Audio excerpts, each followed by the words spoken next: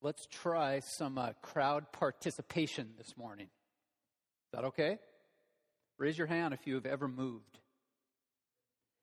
Keep your hands raised if you enjoyed that move. One person. Okay. Whenever you move, it's very stressful and time-consuming. We have a family that we love very dearly who have lived in the same house for over 40 years. And that's the Holtz, and they're going to be moving, and they need all the help they can get. And so on Tuesday, that's going to take place. Kyle, what time will that begin? 12:30. And Kyle, would you stand and wave to everyone so they know who you are? This is your contact man. If you would be willing to help the deacons and those who have assembled around the Holtz move on Tuesday, that would be greatly, greatly appreciated.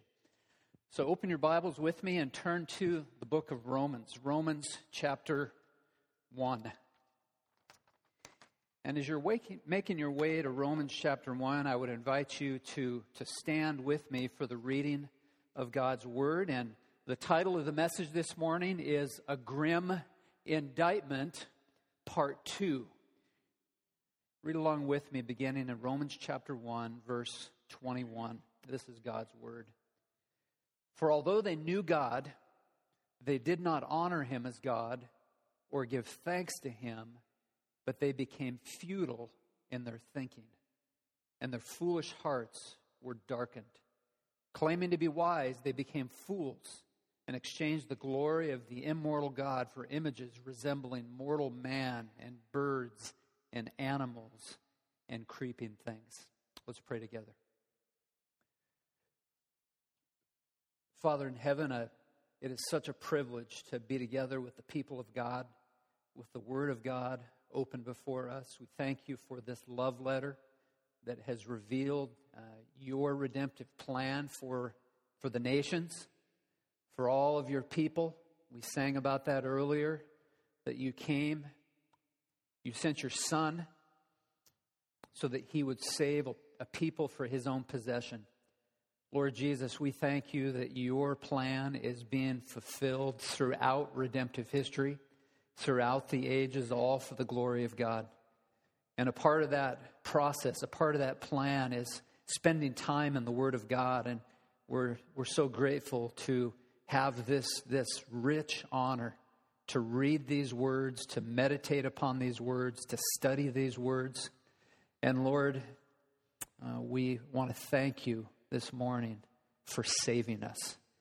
As we'll conclude our service this morning around the Lord's table, we want to thank you for saving us. And so would you set our hearts aright? Would you remove any distractions? Would you remove any thoughts that would hinder the Word of God from working in a powerful and effectual way in the lives of people today? Lord, as we pray from week to week, we know that there are people here today who are not yet Christians. And I pray that today would be the day of salvation for someone. Not because of anything that I can do or say, not because of even the will of the creature, but because of the force of a sovereign and powerful God. So God, would you move here in this place today? May the name of Jesus be lifted high as we study your word together. In Jesus' name, amen.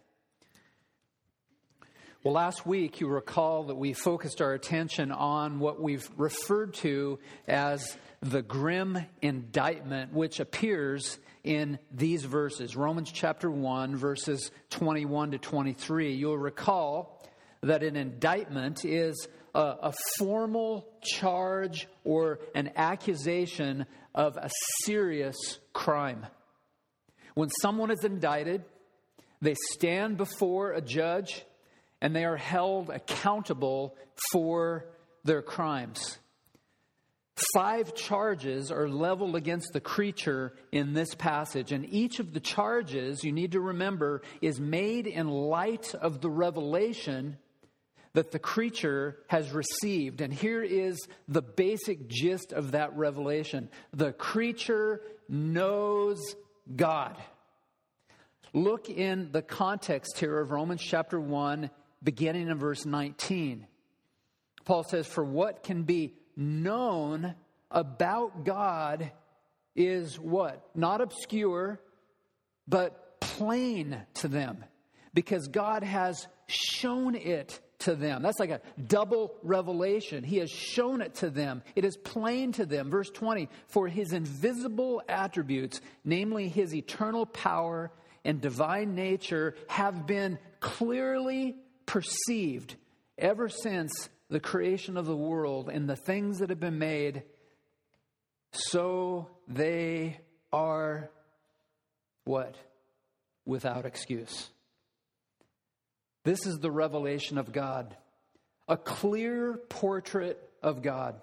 A clear portrait of the God who acts in time and space. You remember the words from Francis Schaeffer. He is there and he is not silent. And we have in verses 19 and 20 also a clear portrait of the God who creates. The God who creates all things for his glory. And so in light of this crystal clear revelation, every creature stands without excuse. All creatures, therefore, are accountable to a holy God. I've shared it a couple of times, I believe, the well-known atheistic philosopher and thinker Bertrand Russell. Here's a man who utterly repudiated the existence of God, and he was asked, when you die, if you find out that God existed, what would you say? And he would say, not enough evidence.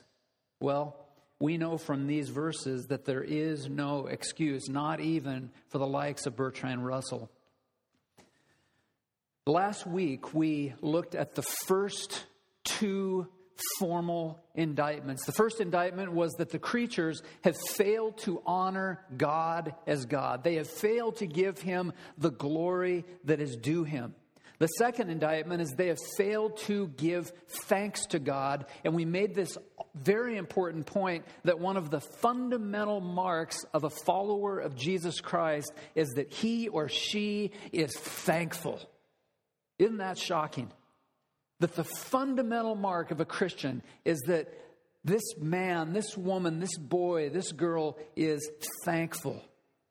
Now look with me now at the next two indictments, and I'm sure that you will agree and that we can all agree together that these are indeed grim indictments. The next indictment, the third indictment, occurs in verse 21. In the middle of verse 21. It says that they became futile in their thinking. That is, they have failed to think thoughts after God. They have become futile in their thinking. What does it mean? Well, the word futile comes from a little Greek word that means to become useless as a consequence of being without purpose. Now think about this. Pastor Rick Warren, and some of you may have your quibbles and your quarrels with him, but he wrote a book many, many years ago. It has become an all-time bestseller. And the title of that book is The Purpose-Driven Life. And something happened when Rick Warren wrote that book is he tapped into something. He tapped into this idea that people need a purpose. Christians and non-Christians alike are people who are trying to find themselves, or trying to find where is my place in this world? What is my purpose in this world? And people go from place to place and from town to town and from hobby to hobby, from relationship to relationship, from substance to substance, trying to find what is my purpose. And last week we learned what that purpose is. It's very simple and it's very profound. Isaiah chapter 43 verse 7, that God has created all people for this purpose, for his glory. God creates us for his glory. So what is the chief end of man? The Westminster Shorter Catechism asks. The answer to that question is as follows. The chief end of man is to glorify God and enjoy him forever. But Paul says that the creature has become futile in their thinking. That word futile also means without purpose or incapable of producing results. Think about the self-made man, the self-made woman. This verse says that the non-believer has a mind that is incapable of producing results. And I can just hear the response from the pagan mind. Hogwash! I'm a self-made woman. I'm a self-made man. I became a millionaire when I was 35 years of age. Well, we're not talking about finances. We're not talking about human ability. We're talking about the mind and its relationship to God, to think thoughts after God. And here's what Paul says. That thinking is futile.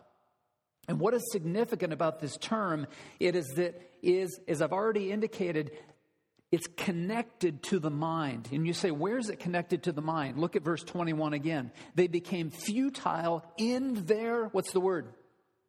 Thinking. They became futile in their thinking. That word thinking comes from a term that means this. It's the process of using one's mind to carefully consider something. This is where the reasoning occurs. Now, when we put the two words together, futile and thinking, and if you think carefully about the argument of Paul, this becomes almost nonsensical. Because thinking refers to where reasoning occurs.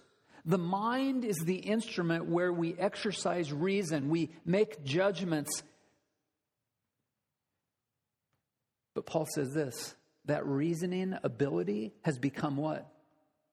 Futile. It's become futile. About 18 months ago, and this is a crazy, crazy story, and I won't give the whole backstory about how I got there, but I owe it all to my wife. And if you want to know the backstory, you can ask me later. I've shared it with some of you. But about 18 months ago, Doreen and I began to take a look at our personal health, which includes diet and nutrition and exercise and stress and sleep. And it is the last one that I struggle with the most. My personal goal is to get 6 hours of sleep a night, and I rarely accomplish that. And people say, that's not so. That is just crazy. But we learned that it's a process of diet and nutrition and exercise and stress and sleep. And one of the things that we discovered is that certain foods, and maybe I should have known this 30 years ago, but I guess I didn't. Certain foods, most notably carbohydrates, especially in the form of processed foods, do not promote good brain health. Say, what in the world is this? Now think about this. I'm a guy who loves donuts. Some of you know that. And Doreen teases me about this all the time.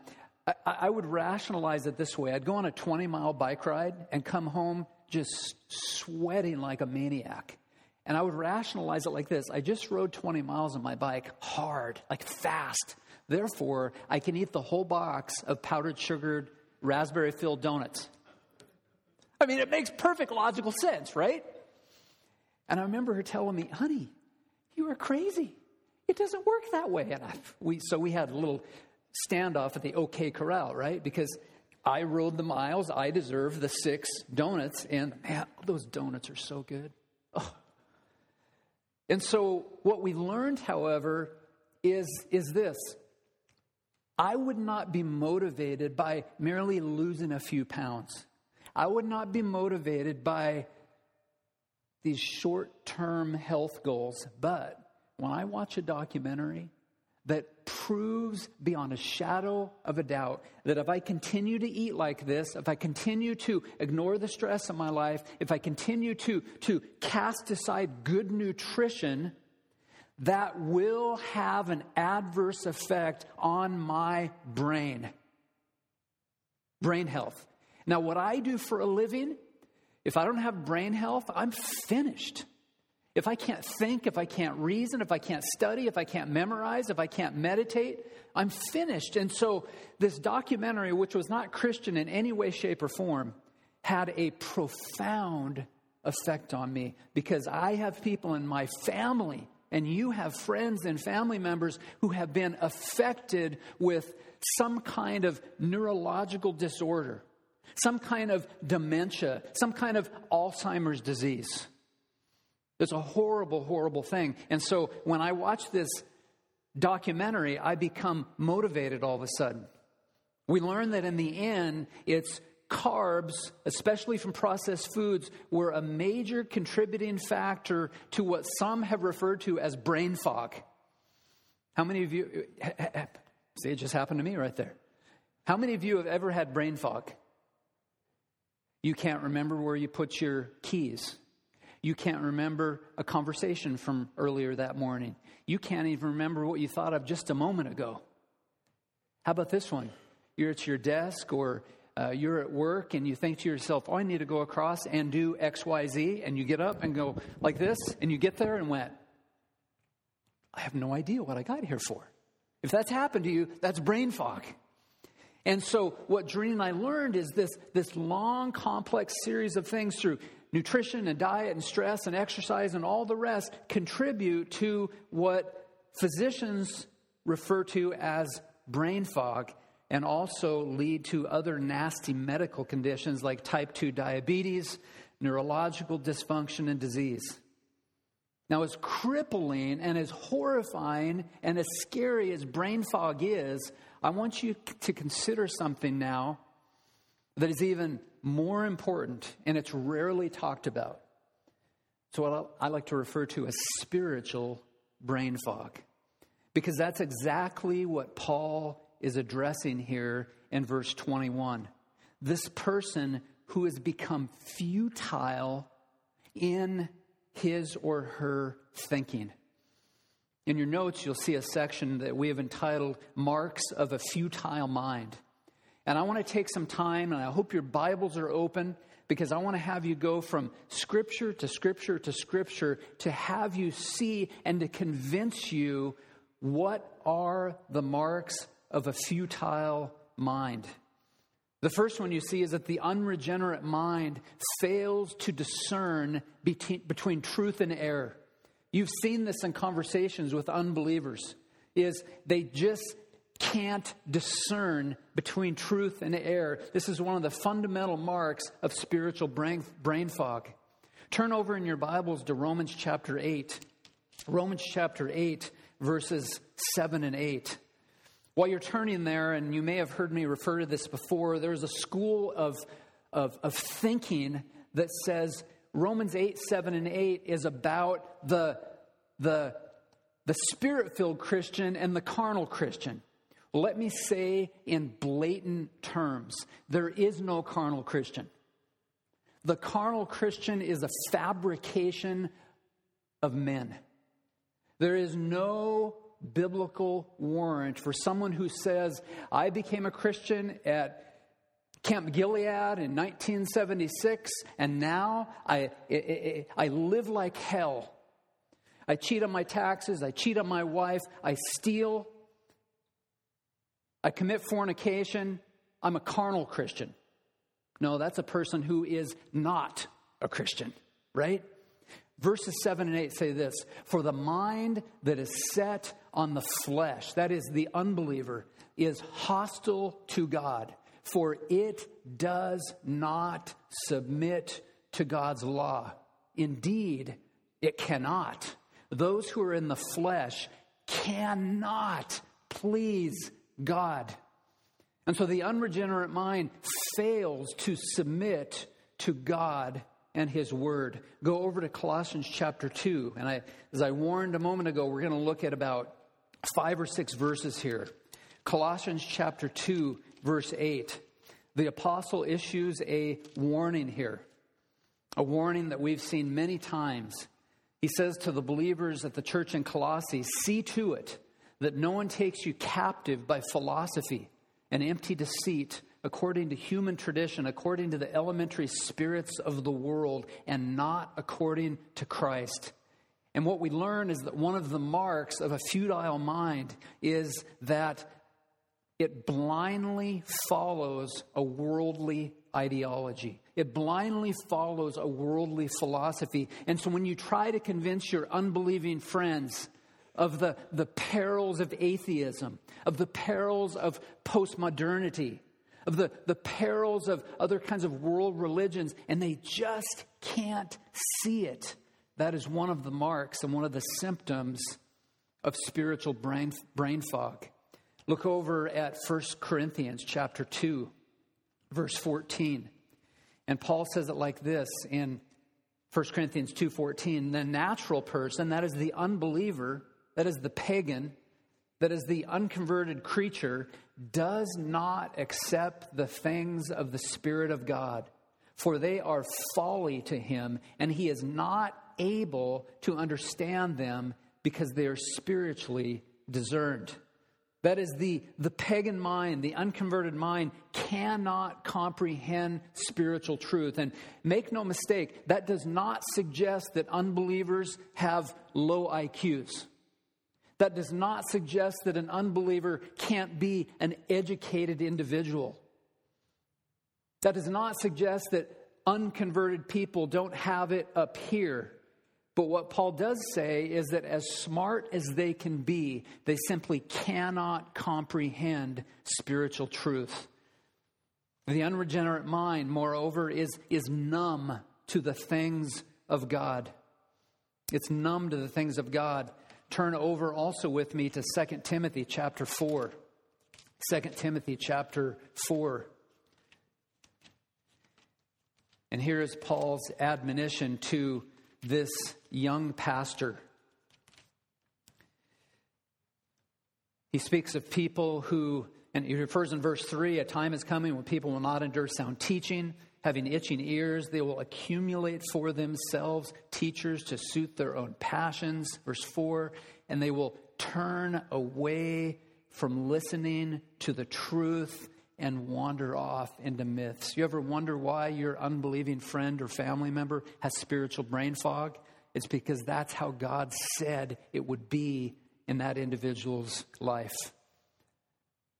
The unregenerate mind also disregards the promises of God. God sets forth all these promises throughout sacred scripture, and the pagan mind says, not interested, not going there. Back to Romans chapter 8, verse 5. Where Paul says this, those who live according to the flesh, and recall that is the unbeliever, set their minds on the things of the flesh. The unbelieving mind is fixated on the flesh. Why do our unbelieving friends have this agenda where all they do is focus on the things of the world? It's because that's what Paul says they will be about. He also says that in Philippians chapter 3, verses 19 and 20. He says their end is destruction. Their God is their belly, and their glory is in their shame. Listen, with minds set on what? Earthly things. That is their fixation. That is their preoccupation. Their mind is set on earthly things. Go near the end of the New Testament to the book of Jude.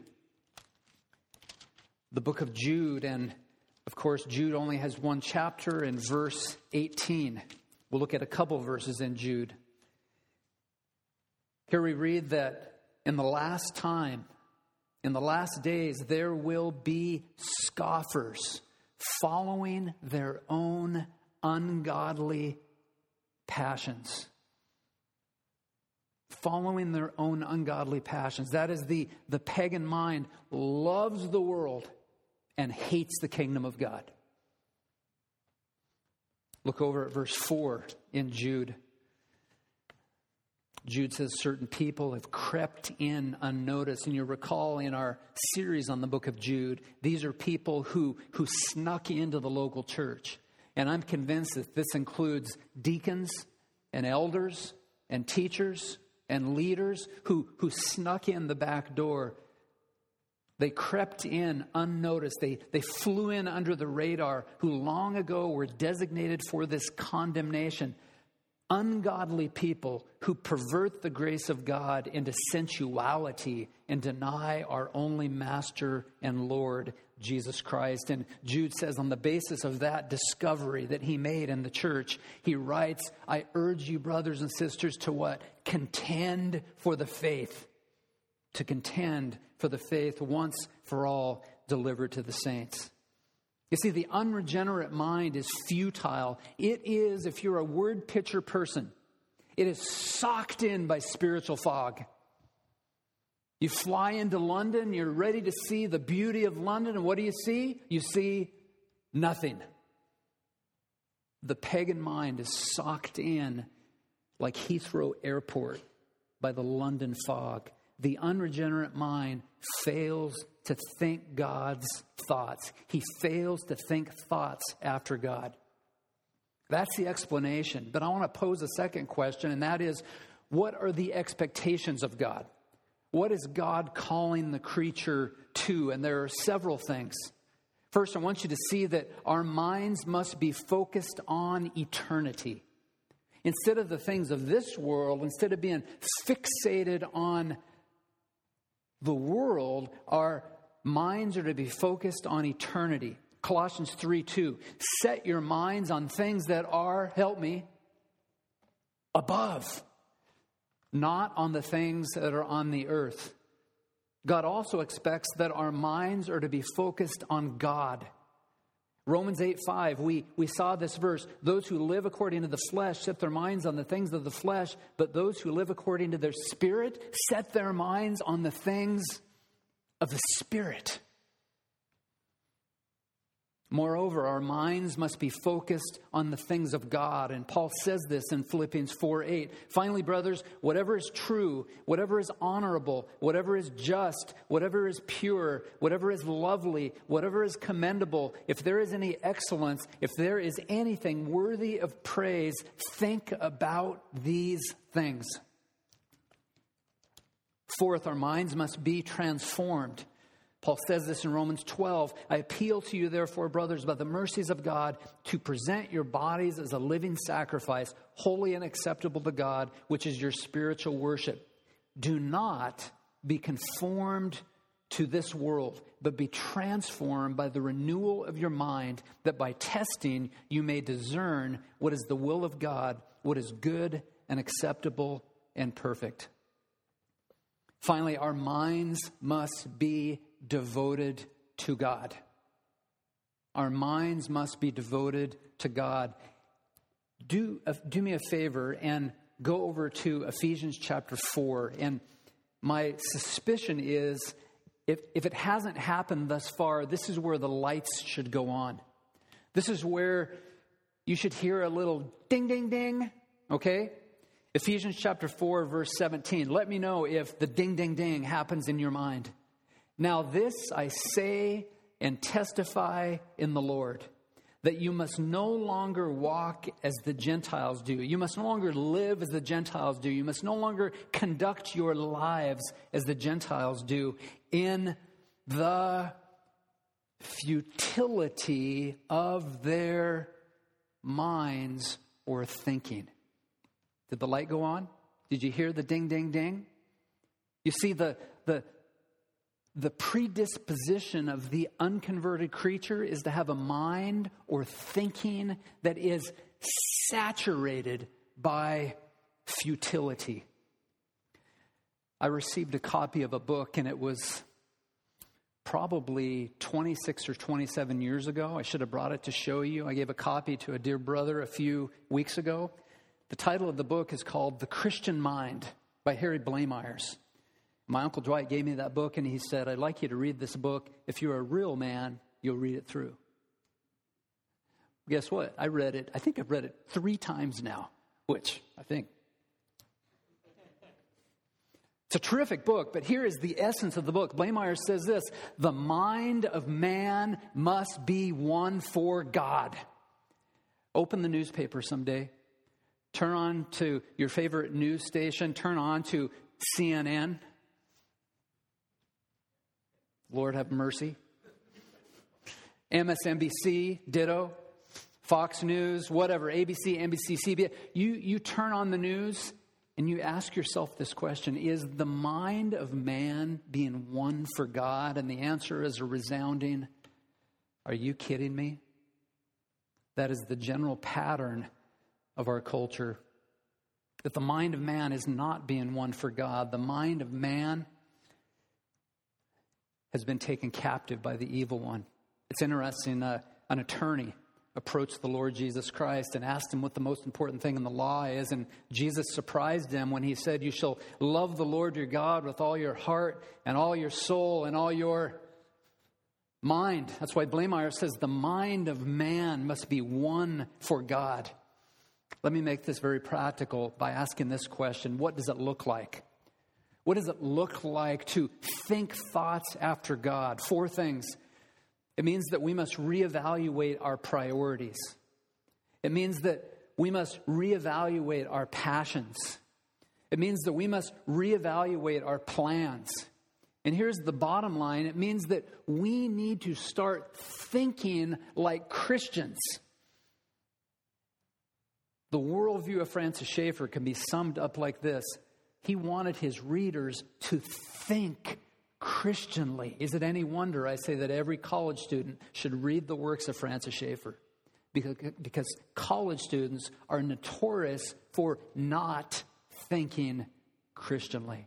And so may I challenge you this morning, wherever you are, and I want to address my believing friends at Christ Fellowship.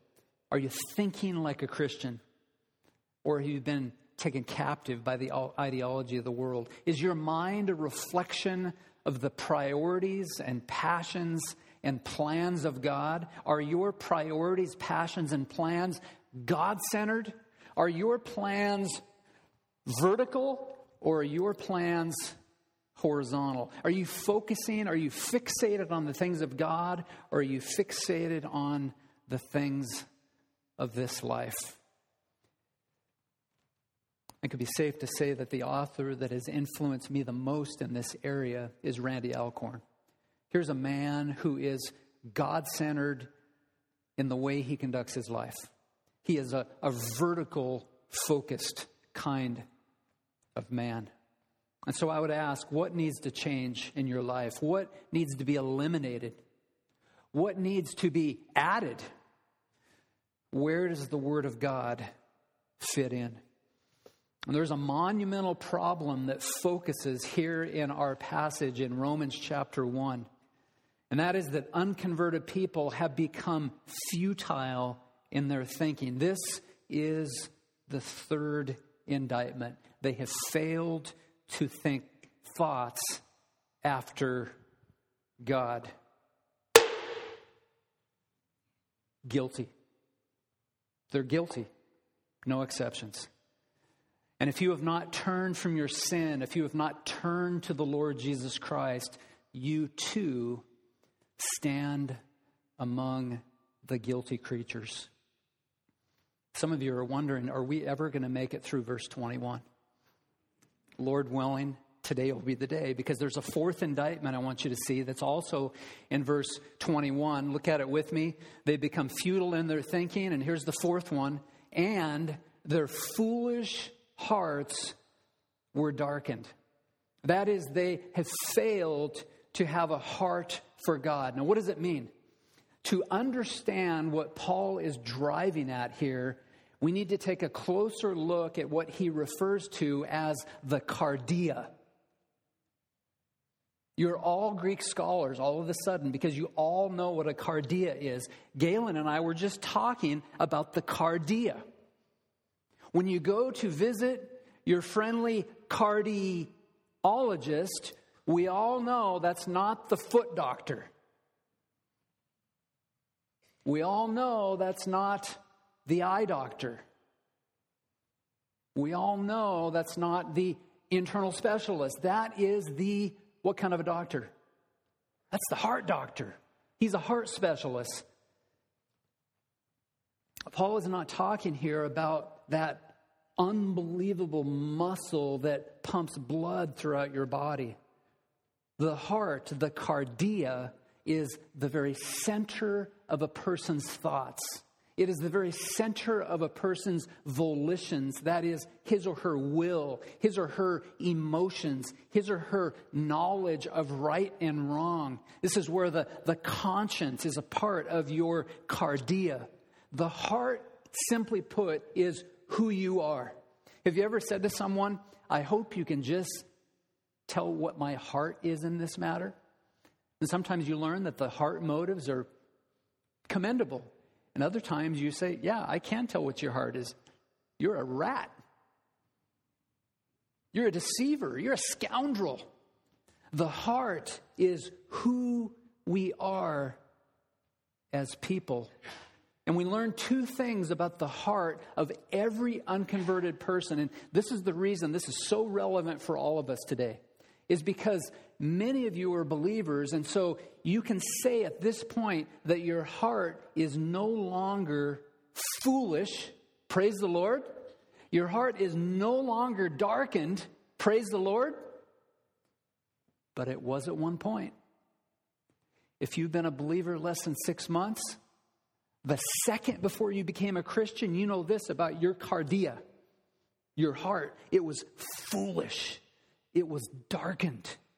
When I became a Christian on July 4th, 1974, I know one thing, that the moment before 7 p.m., when I turned from my sin and turned to Jesus, my cardia was foolish and it was darkened. That word foolish means uncomprehending. It means lacking the ability to understand. It means void of understanding. And the word darkened comes from a Greek term that means to be unable or unwilling to perceive or understand. You might say that the sum total of foolishness and darkened is massive ignorance. I don't know about you, but there's one thing I don't like to be called. You're ignorant. Wow. But that's what Paul says about the unbelieving heart, the unbelieving cardia. And what you have here is a heart that is spiritually incapacitated. And so when an unconverted person tells you, as one of my friends recently told me right to my face, that I am not religious but spiritual, that person is deceiving themselves. It's also a loaded statement. It's a deeply misguided statement. What we learn about the unconverted heart in this passage, I believe, is absolutely devastating. Yes, the unconverted heart is spiritual. Every person, Christian or non-Christian alike, is a worshiper. The problem is that unbelieving people worship anything and everything besides the living God. They worship foreign deities. They worship Mother Earth. And by the way, that's a big one in this county. They worship the Great Spirit. That is not the Spirit of God. That is a pagan deity. That is Mother Earth. They worship money. They worship materialism. They worship their own intellect. They worship everything under the sun, except they don't worship God's Son. They worship everything under the sun, but they refuse to worship the Son of God. And so ask yourself this question: what is it that God is asking for here? What are his expectations? There are 5 heart commands, as I like to refer to it as, in Scripture. And the first is that we are called upon by a holy God to have a tender heart. Now think about this. A tender heart in comparison to what we see in verse 21, a foolish heart or a darkened heart. Listen to Deuteronomy chapter 10.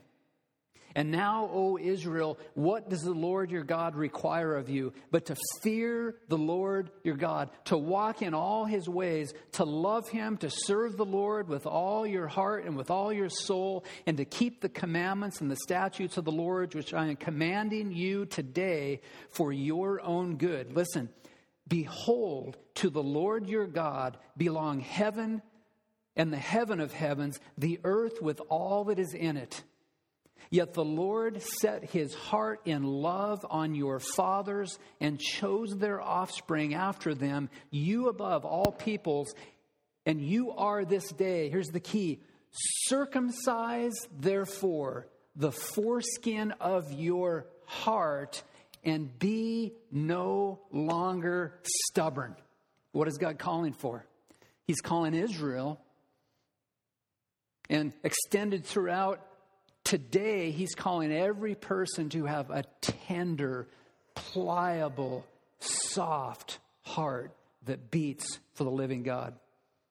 Secondly, he's calling us to have a new heart.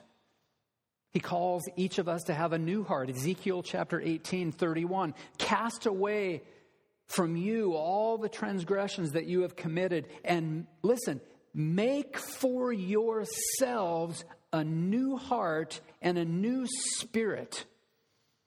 And I hope that some of you are sensing the problem here.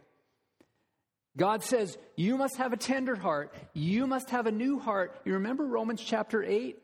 There was a word that surfaced in Romans chapter 8 and also 1 Corinthians chapter 2 that concerned ability.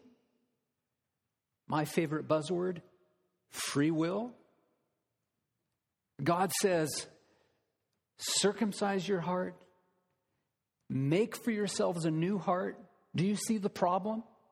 Number 3, he calls each of us to have a believing heart. Mark chapter 11, verse 22, Jesus answered them, "Have faith in God." God is calling each of us to have believing hearts. That is set in contrast to what kind of a heart? An unbelieving heart. He's calling us, moreover, to have hearts that are repentant. Acts 2:38, Peter says to the crowd, "Repent and be baptized, every one of you, in the name of Jesus Christ for the forgiveness of your sins, and you will receive the gift of the Holy Spirit." Would you go with me to John chapter 3? And man, I love John chapter 3. Here's the story of the exchange between Nicodemus and the Lord Jesus Christ. And Nicodemus comes to this providential encounter with the Savior after the sun has gone down, and Jesus calls this man, and he calls each of us to have a heart that is born again. He says in verse 8, "The wind blows where it wishes, and you hear its sound, but you do not know where it comes from or where it goes. So it is with everyone who is born of the Spirit." What does all this look like? What does it look like when you go home today? What does it look like when you take a walk or go for a run or go to the park or go to Starbucks or go to visit your friend or to go spend some time at your family's house or whatever it is you do this week? What does this look like to have a heart for God? The sum total of these commands means that creatures must have hearts that are soft to the things of God. Hearts that are totally new, totally renovated, totally reformed. This is the heart that believes God, who believes the Word of God, who believes the promises of God, who believes the gospel. This is a heart that turns from sin and turns to the Lord Jesus Christ. In short, this is the born-again heart. But here's the problem. Unconverted people, as Paul tells us in Romans chapter 1, have a cardia. They have a heart problem, and it's a massive understatement. They have hearts that are foolish and hearts that are darkened. They have failed to have a heart for God. And they're guilty. Absolutely guilty. And this is the fourth indictment. I want to close, and you know the typical thing. A pastor says it's time to close, and you say, "Oh, good, we're done in 2 minutes." This will be an extended closing, and like I remember a teacher of mine said in about 6th grade, "Now, class, if you look at the clock, it's time to go home, but I want you to keep your notebooks open." And so I want to kind of steal that line from my teacher and say, I want you to keep your Bibles open because there's something that's critically important that you need to see. I want you to think carefully about the two indictments that we've discovered, namely that the creature has failed to think thoughts after God. That's indictment number 3. And that the creature has failed to have a heart for God. That's indictment number 4. If you're thinking carefully, and I trust you are, you will see, and I hope I set you up for this so that you're ready for it, that we are on the horns of a magnanimous dilemma. It was the theologian, St. Augustine, born 354, died 430, who understood this dilemma. The dilemma is basically this. We as depraved people, that pagans, that unconverted people, they lack the ability to trust God, believe in God, obey God, worship God. Yet what does God expect of them? He calls them to have circumcised hearts. He calls them to have new hearts. He calls them to have a believing heart. He calls them to have repentant hearts. He calls them to have a born-again heart. And so Augustine understood that dilemma. And indeed, we are on the horns of a dilemma. He prayed a prayer. And it is one of the most powerful prayers I've ever heard. It's a one-line prayer, and it's on the screen for you. He prayed, grant what thou commandest, and command what thou dost desire. You might have to read that 4 or 5 times to get to the essence of what he's praying. And let me bring it up to 2019 language. Would that be okay? No disrespect to our hero, St. Augustine. He's praying this, God, tell me what you require of me and give me the ability to pull it off. God, tell me what your commandments are and give me the ability to obey. There was a British monk by the name of Pelagius who battled most of his adult life with St. Augustine, and he held that the command to obey implied the ability to obey. Now, I want you to hear something that many of you have never heard before. It's something that has swept through evangelical circles and conservative churches and Baptist churches and Presbyterian churches, charismatic churches, Foursquare churches, Brethren churches, Calvary chapels, some more than others. But it's the notion that God will give us sufficient ability, that should be your key, to obey every commandment that he lays on the table. And that is the lie of Pelagius. Yet many of us have sunk our teeth into that lie, hook, line, and sinker.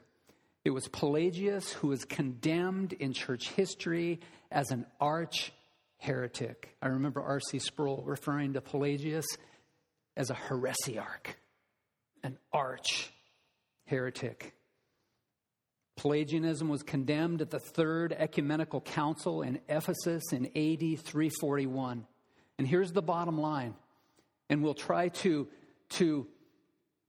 solve this dilemma. The bottom line is this: we are responsible creatures. And so, God commands. But God is also sovereign, and so he grants what he commands. And I want to leave you with 5 examples, and I hope this will help you solve the dilemma. Each of these examples begins with the responsibility, and it ends with the gift. And this is something that has been massively important to me in my understanding in the Christian life. Let's start with the first of 5 things. Responsibility, number 1.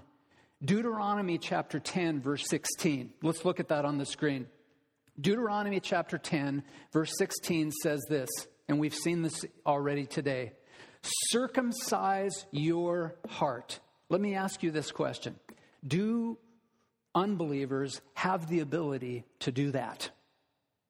They lack the ability to do that. They even lack the desire to do that. Why? Because they hate a holy God. Before I was converted on July 4th, 1974, I hated a holy God. You may not want to admit that, but you need to reconcile that in your mind, because that's what the Scripture says about your cardia, about your mind, that before you were converted, you hated a holy God. And so God says, circumcise your heart. But here's the gift. We are responsible, but the gift is this. Deuteronomy 36, the Lord your God will circumcise your heart. Is that good news for anyone? It's like, wow. So I talk, and some of you know it's a little bit of a hot button for me, this whole issue of free will, right? I've had people, and Doreen remembers this, I had a guy so mad at me after I preached a sermon, I literally thought he was going to punch me in the face. What about free will? What about free will? What about free will? You lack the ability. You lack the inclination. You lack the desire. You will not be able to circumcise your heart. But God, in His sovereignty and His graciousness, has promised the Lord your God will circumcise your heart. Example number 2. There's a responsibility in Ezekiel chapter 18:31. Make for yourselves a new heart and a new spirit. May I ask, do unbelievers have the capacity, the ability, the desire, the inclination to do that? And the crowd responded with a massive no. In stereo. Here's the gift. Ezekiel 36:26. This is the promise of the new covenant. I will give you a new heart and a new spirit I will put within you. Is that good news? Wow. Example number 3. We've seen in Mark chapter 11, verse 22, where there's an imperative on the table. Have faith in God. May I remind you that when we are told to believe, this is a two-pronged deal. It is not only an invitation, and that's the way I did it for many years in my ministry. Come. Isaiah says, come, taste, drink. But it's not only an invitation. When Jesus says to believe, when the apostles say to believe, it's also a command. It is an imperative that is set before us. The gift is found in Ephesians 2:8, and you're very familiar with it. You have been saved through faith. It is the gift of God. Fourth example, there's a responsibility in Acts 2:38, and it's a one-word imperative: repent. Repent. The gift is found in 2 Timothy 2:25. God may perhaps grant them repentance. We will see later in Romans chapter 2, whenever any of us repent and believe, we know that it was the kindness of God that led us to repentance. Finally, we saw in John chapter 3, the imperative set before Nicodemus, the imperative to every creature, no exclusions. You must be born again. John chapter 3, verse 8, the wind blows where it wishes, so it is with everyone who is born of the Spirit. You see, I take no credit for my salvation.